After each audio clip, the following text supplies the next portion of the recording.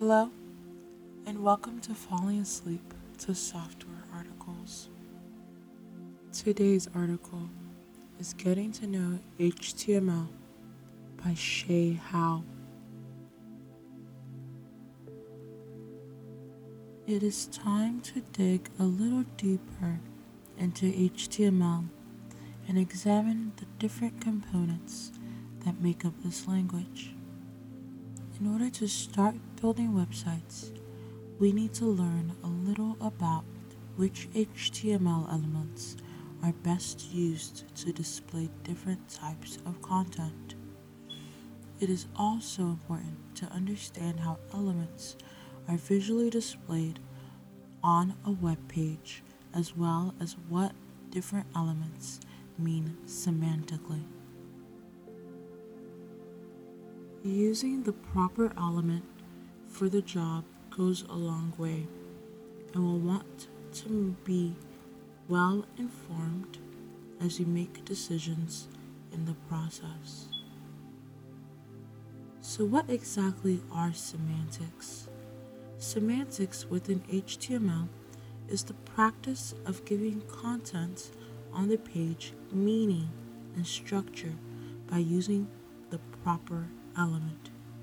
Semantic code describes the value of content on a page, regardless of the style or appearance of that content.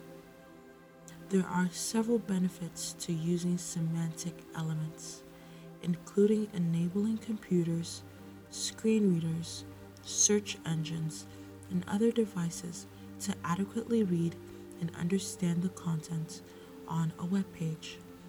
Additionally, semantic HTML is easier to manage and work with, as it shows clearly what each piece of content is about. Moving forward, as new elements are introduced, we'll talk about what those elements actually mean and the type of content they best represent. Before we do that though, let's take a look at two elements, div and span, that don't actually hold any semantic value. They exist for styling purposes only. Divisions, or divs, and spans are HTML elements that act as containers solely for the purpose of styling. As generic containers, they do not come with any overarching meaning or semantic value. Paragraphs are semantic in that content wrapped within a P element is known and understood as a paragraph. Divs and spans do not hold any such meaning and are simply containers. Both divs and spans, however, are extremely valuable when building a website. They give us the ability to apply targeted styles to a contained set of content. Briefly, let us discuss block versus inline elements. Most elements are either block or inline level elements. What's the difference? Block level elements begin on a new line, stacking one on top of the other, and occupy any available width. Block level elements may be listed inside one another and may wrap inline level elements. We'll most commonly see block level elements used for larger pieces of content, such as paragraphs. Inline elements do not begin on a new line. They fall into the normal flow of a document, lining up one after the other, and only maintain the width of their content. Inline level elements may be nested inside one another. However, they cannot wrap block level elements. We'll usually see inline level elements with smaller pieces of content, such as a few words. A div is a block level element that is commonly used to identify large groupings of content, and which helps to build a web page's layout and design. A span, on the other hand, is an inline level element commonly used to identify small groupings of text within a block level element. We'll commonly see divs and spans with class or ID attributes for styling purposes. Choosing a class or ID attribute value or name requires a bit of care. We want to choose a value that refers to the content of an element, not necessarily the appearance of an element. For example, if we had a div with an orange background that contains social media links, our first thought might be to give the div a class value of orange.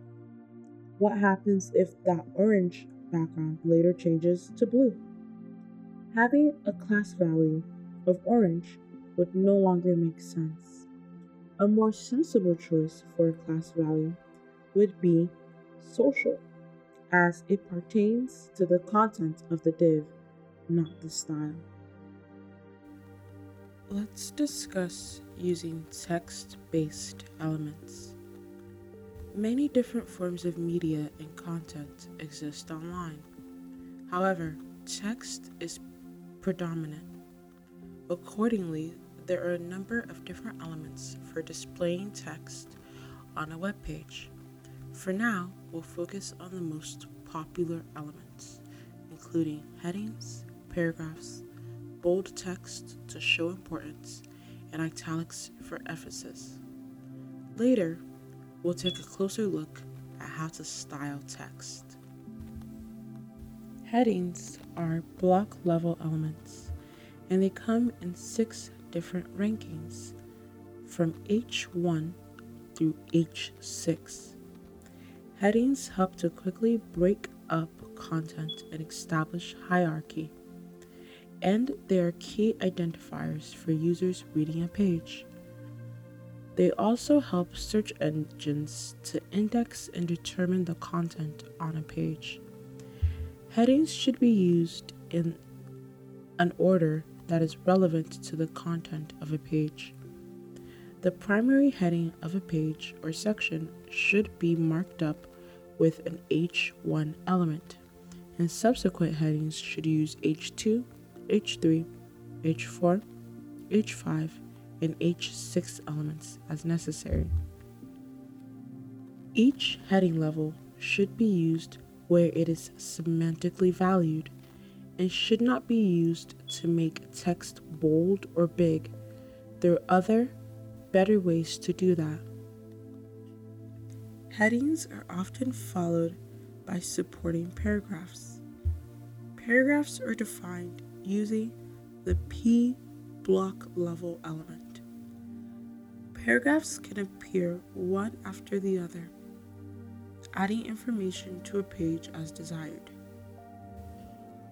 To make text bold and place a strong importance on it, we'll use the strong inline level element. There are 2 elements that will bold text for us: the strong element and the B element. It is important to understand the semantic differences between the two. The strong element is semantically used to give strong importance to a text, and thus is the most popular option for bolding text. The B element, on the other hand, semantically means to stylistically offset text, which isn't always the best choice for text deserving prominent attention. We have to gauge the significance of the text we use to set as bold and choose the element accordingly.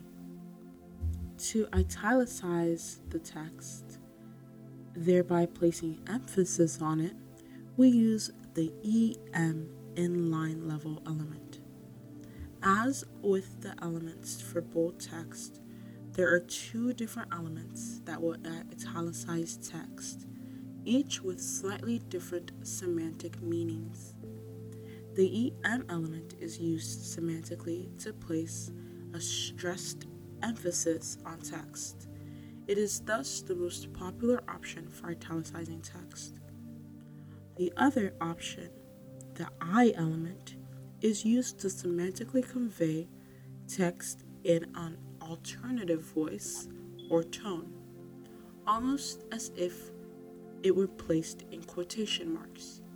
Again, we will need to gauge the significance of the text we want to italicize and choose the element accordingly. Now let's discuss building structure. For the longest time, the structure of a web page was built using divisions.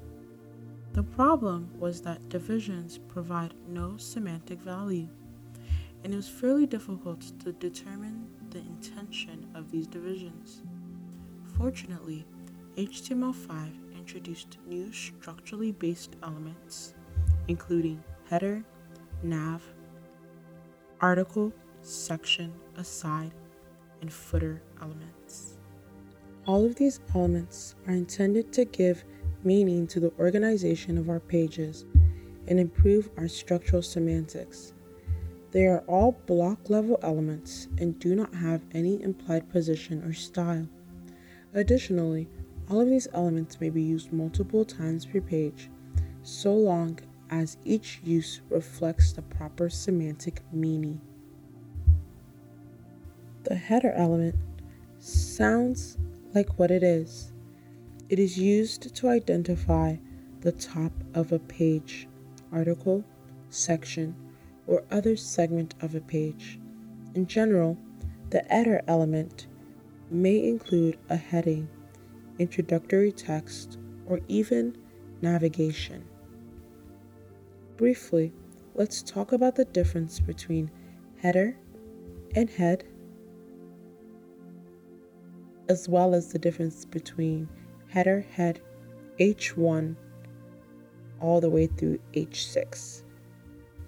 It is easy to confuse the header element with the head element, or the heading elements, which are H1, H2, H3, all the way through H6.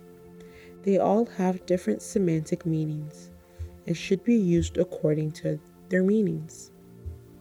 The header element is a structural element that outlines the heading of a segment of a page.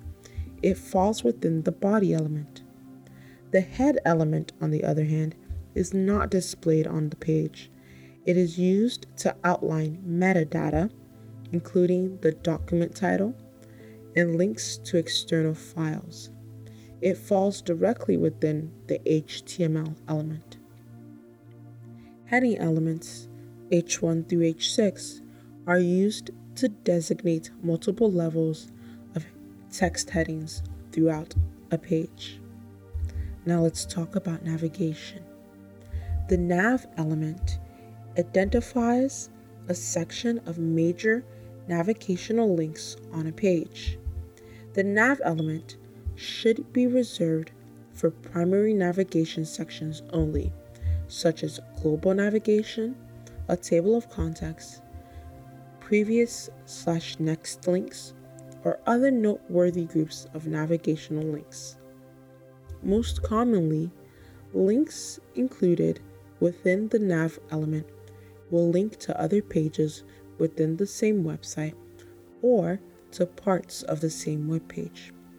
Miscellaneous one-off links should not be wrapped within the nav element. They should use the anchor element, A, and the anchor element alone.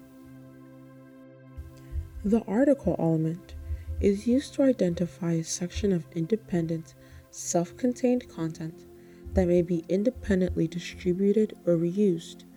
We'll often use the article element to mark up blog posts, newsletter articles, newspaper articles, user-submitted content, and the like. When deciding whether to use the article element, we must determine if the content within the element could be replicated somewhere else without confusion. If the content within the article element were removed from the context of the page and placed, for example, within an email or printed work, the content should still make sense.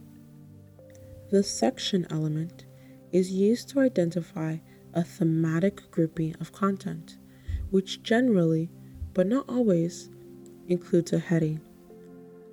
The grouping of content within the section element may be generic in nature, but it's useful to identify all of the content as related. The section element is commonly used to break up and provide hierarchy to a page. At times, it can become fairly difficult to decide which element, article, section, or div is best for the job based on its semantic meaning. The trick here, as with every semantic decision, is to look at the content. Both the article and section elements contribute to a document's structure and help to outline a document. If the content is being grouped solely for styling purposes and doesn't provide value to the outline of a document, use the div element. If the content adds to the document outline and it can be independently redistributed or syndicated, use the article element. If the content adds to the document outline and represents a thematic group of content, use the section element. Now let's talk about the aside element. The aside element holds content such as sidebars, inserts, or brief explanations that are tangibly related to the content surrounding it. When used within an article element, for example, the aside element may identify content related to the author of the article. We may instinctively think of an aside element as an element that appears off to the left or the right of a page. We have to remember, though, that all of the structural elements, including the aside element, are block level elements, and as such will appear on a new line occupying the full available width of the page or of the element they are nested within, also known as their parent element. Changing the position of an element, perhaps placing it to the left or right of a group of content, will be discussed later. Now let us discuss the footer. The footer element identifies the closing or end of a page, article, section, or other segment of a page. Generally, the footer element is found at the bottom of its parent. Content within the footer element should be relative information and should not diverge from the document or section it is included within. With structural elements and text-based elements under our belts, our HTML knowledge is ready to put to use when you wake up. Let us continue, specifically with creating hyperlinks. Along with text, one of the core components of the internet is the hyperlink, which provides the ability to link from one web page or resource to another. Hyperlinks are established using the anchor tag, inline level element. In order to create a link from one page or resource to another, the href attribute, known as a hyperlink reference, is required. The href attribute value identifies the destination of the link. Next, how would one go about wrapping block level elements with anchors? By nature, the anchor element, A, is an inline element, and according to web standards, inline elements may not wrap block level elements. With the introduction of HTML5, however, anchor elements specifically have permission to wrap either block, inline, or any other level element. This is a break from the standard convention, but it is permissible in order to enable entire blocks of content on a page to become links.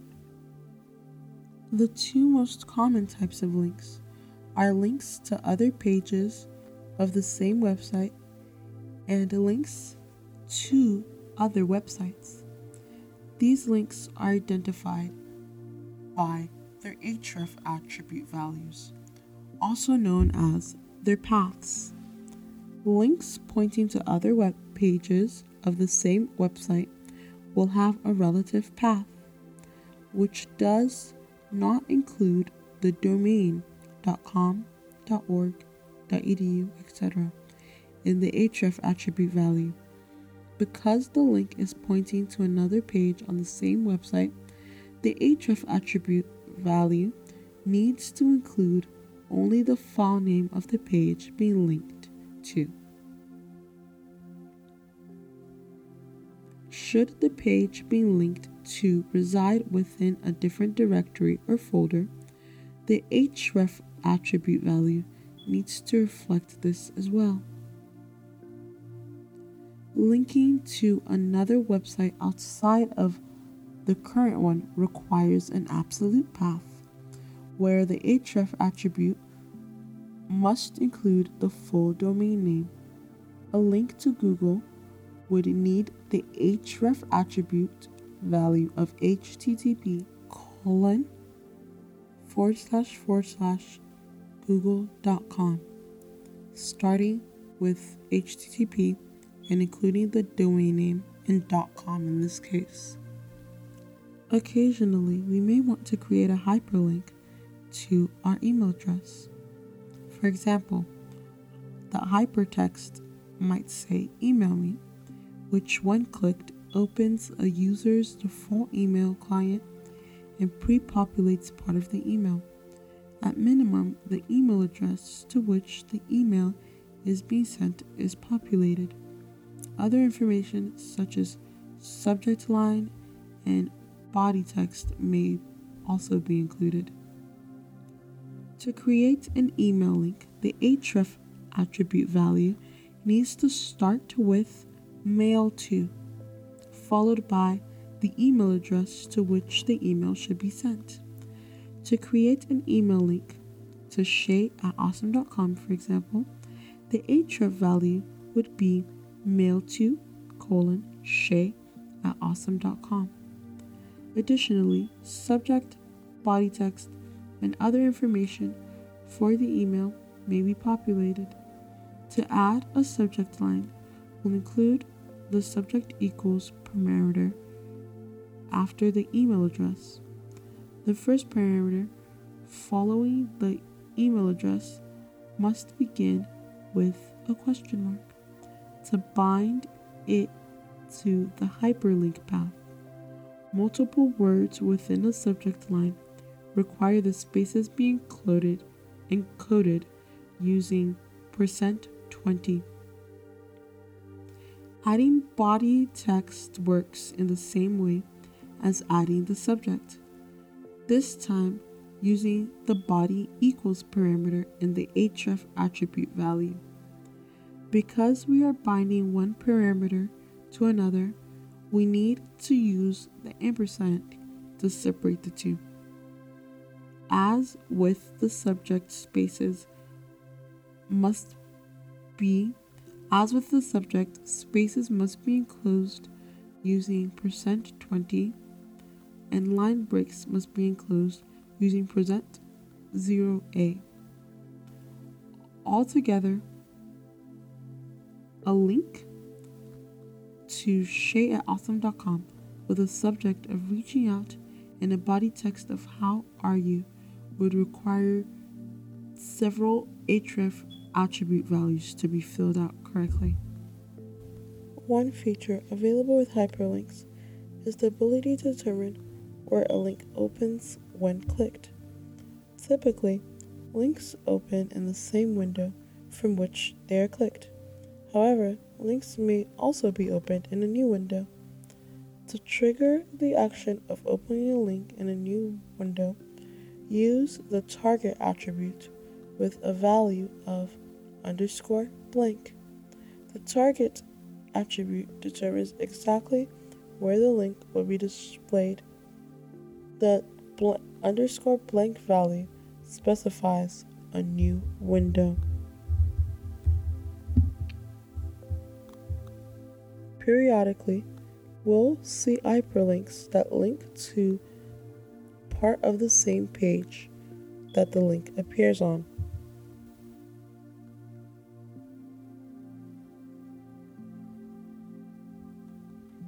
A common example of these same page links are back to the top links that return the user to the top of the page. We can create an on-page link by first setting an ID attribute on the element we wish to link to, then using the value of the ID attribute within an anchor element's href attribute. Using the back to the top link as an example, we can place an ID attribute value on top of the body element. Now we can create an anchor element using an href attribute value of #top to link to the beginning of the body element.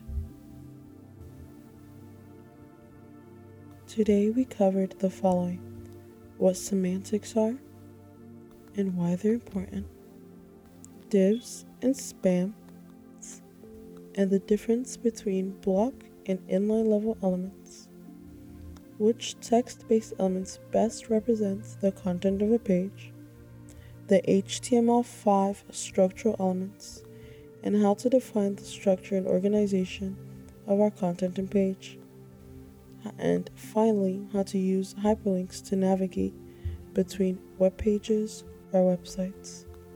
Thank you for watching. Hope you are well rested.